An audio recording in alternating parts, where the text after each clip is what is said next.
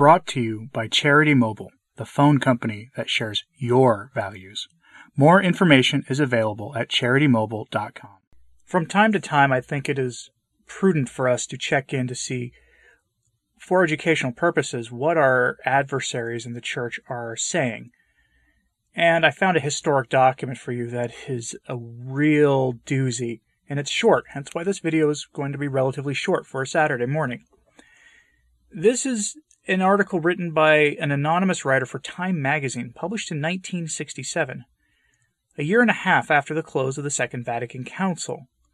And here they go over, from the modernist perspective, the history of modernism, including Pius X, a couple of the major figures that I've done videos on in the past, those sorts of things.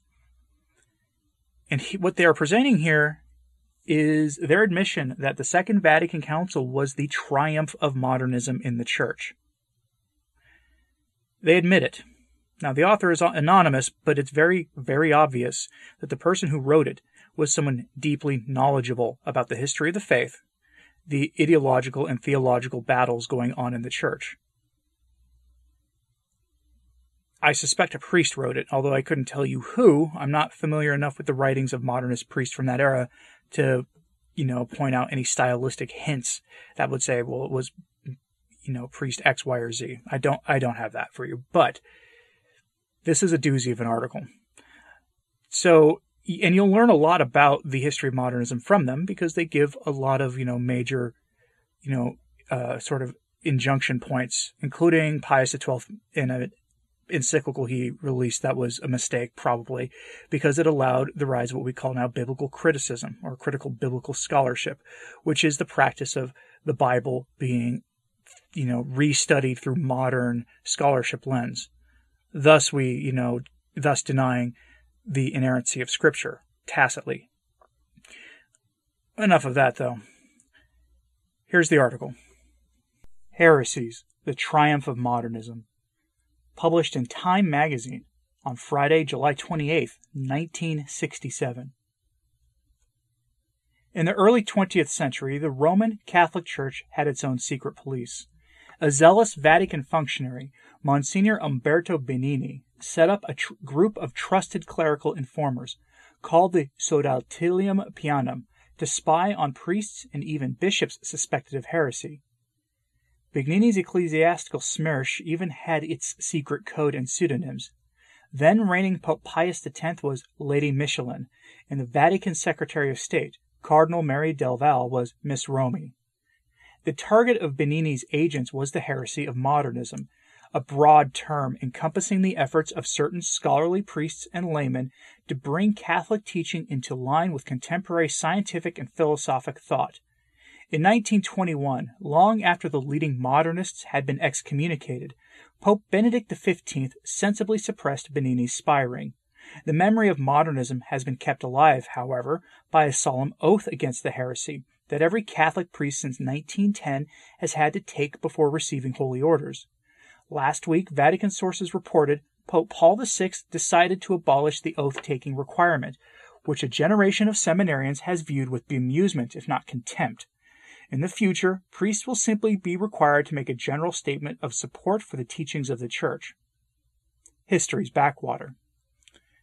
Modernism flowered at a time when Catholicism seemed to be a backwater of intellectual history, and the Pope was the intransigent prisoner of the Vatican.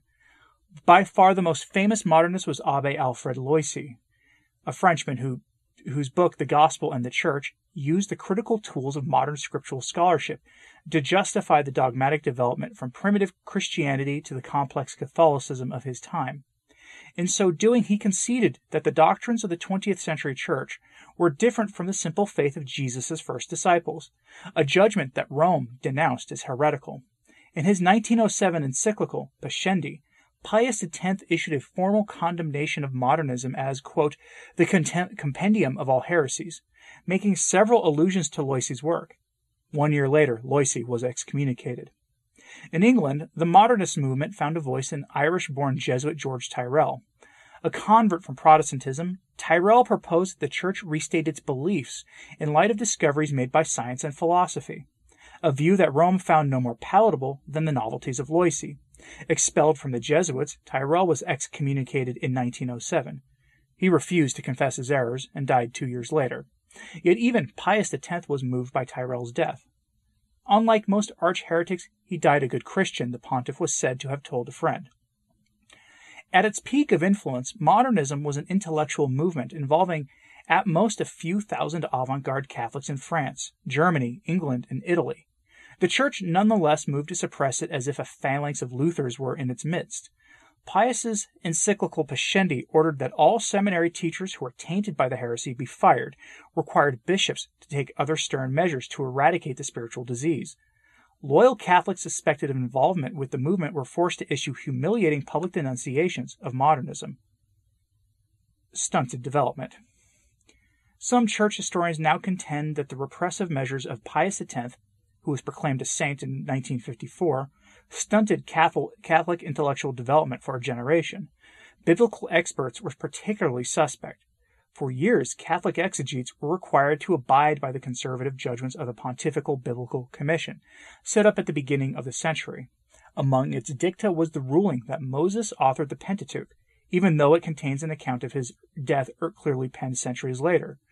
Not until Pius XII's 1943 encyclical, Divino Afflante Spiritu, were Catholic biblicists able to study Scripture with the same freedom enjoyed by their Protestant counterparts. Shortly before his death, Tyrrell wrote to a friend that, "My failure and many another may pave the way for eventual success." Today, Loyce's argument that the Bible must be scrutinized in the light of scholarship is an accepted premise of Scripture experts. Tyrrell's proclamation that the Church needs to restate its faith in the language and terms of modern man is a commonplace on the lips of popes. Whatever their specific errors, and most of their writings look terribly dated today, the modernists have a fair claim to be regarded as genuine precursors of the Second Vatican Council. There you have it. They said it, not me. The modernists have a legitimate claim to call themselves precursors of the Second Vatican Council. You don't need to take my word for it. Here, an unnamed author, by the way, this is an anonymous article, and I find that interesting. But an unnamed author here, who clearly has Catholic knowledge of Catholic history, is saying what we've been saying this whole time. And remember, this is the 1960s, so the allusions to the Sodalitium Pianum being essentially like, the Smersh is a very heavy-handed allusion, a very heavy-handed thing to call ecclesiastical authorities. These are, again, clerics of the Church.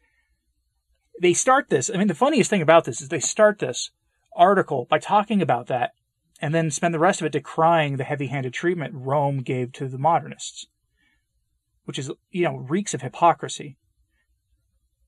But, what do I know? But here, this Time Magazine article, written from a modernist perspective, is a glorification of the spirit of modernism and its triumph in the Church, culminating, by their own admission, in the Second Vatican Council. It should be food for thought for us, especially if you are, like some people legitimately are, skeptical of some of my assertions that modernism is a break from the historic faith of the Church, or that the Second Vatican Council was in any way a break from what came before. You have every right to be skeptical of that. Take no one's claims, no Catholic commentator's claims, at face value. You should always test what we say by going and looking at the facts. I'll try to remember to put a link to this article over in today's show notes at returntotradition.org. That's the name of this channel, with the .org at the end. You should find the links there. If I forget, please let me know in the comments, and I'll try to upload it I'll try to make sure I get that fixed. I tend to record these things several days ahead of time, so... But yeah, let me know what you thought of this in the comments, please, because, again, this is the modernists, clearly written by somebody in the Church with a lot of knowledge of Catholic history. This is a modernist essentially bragging about the triumph of modernism in the Church. That should give us pause. It really, really should. But let me know what you thought of this in the comments, please. Like and subscribe if you haven't. It really does help.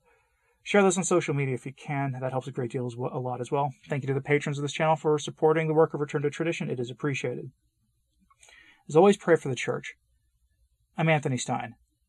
Ave Maria.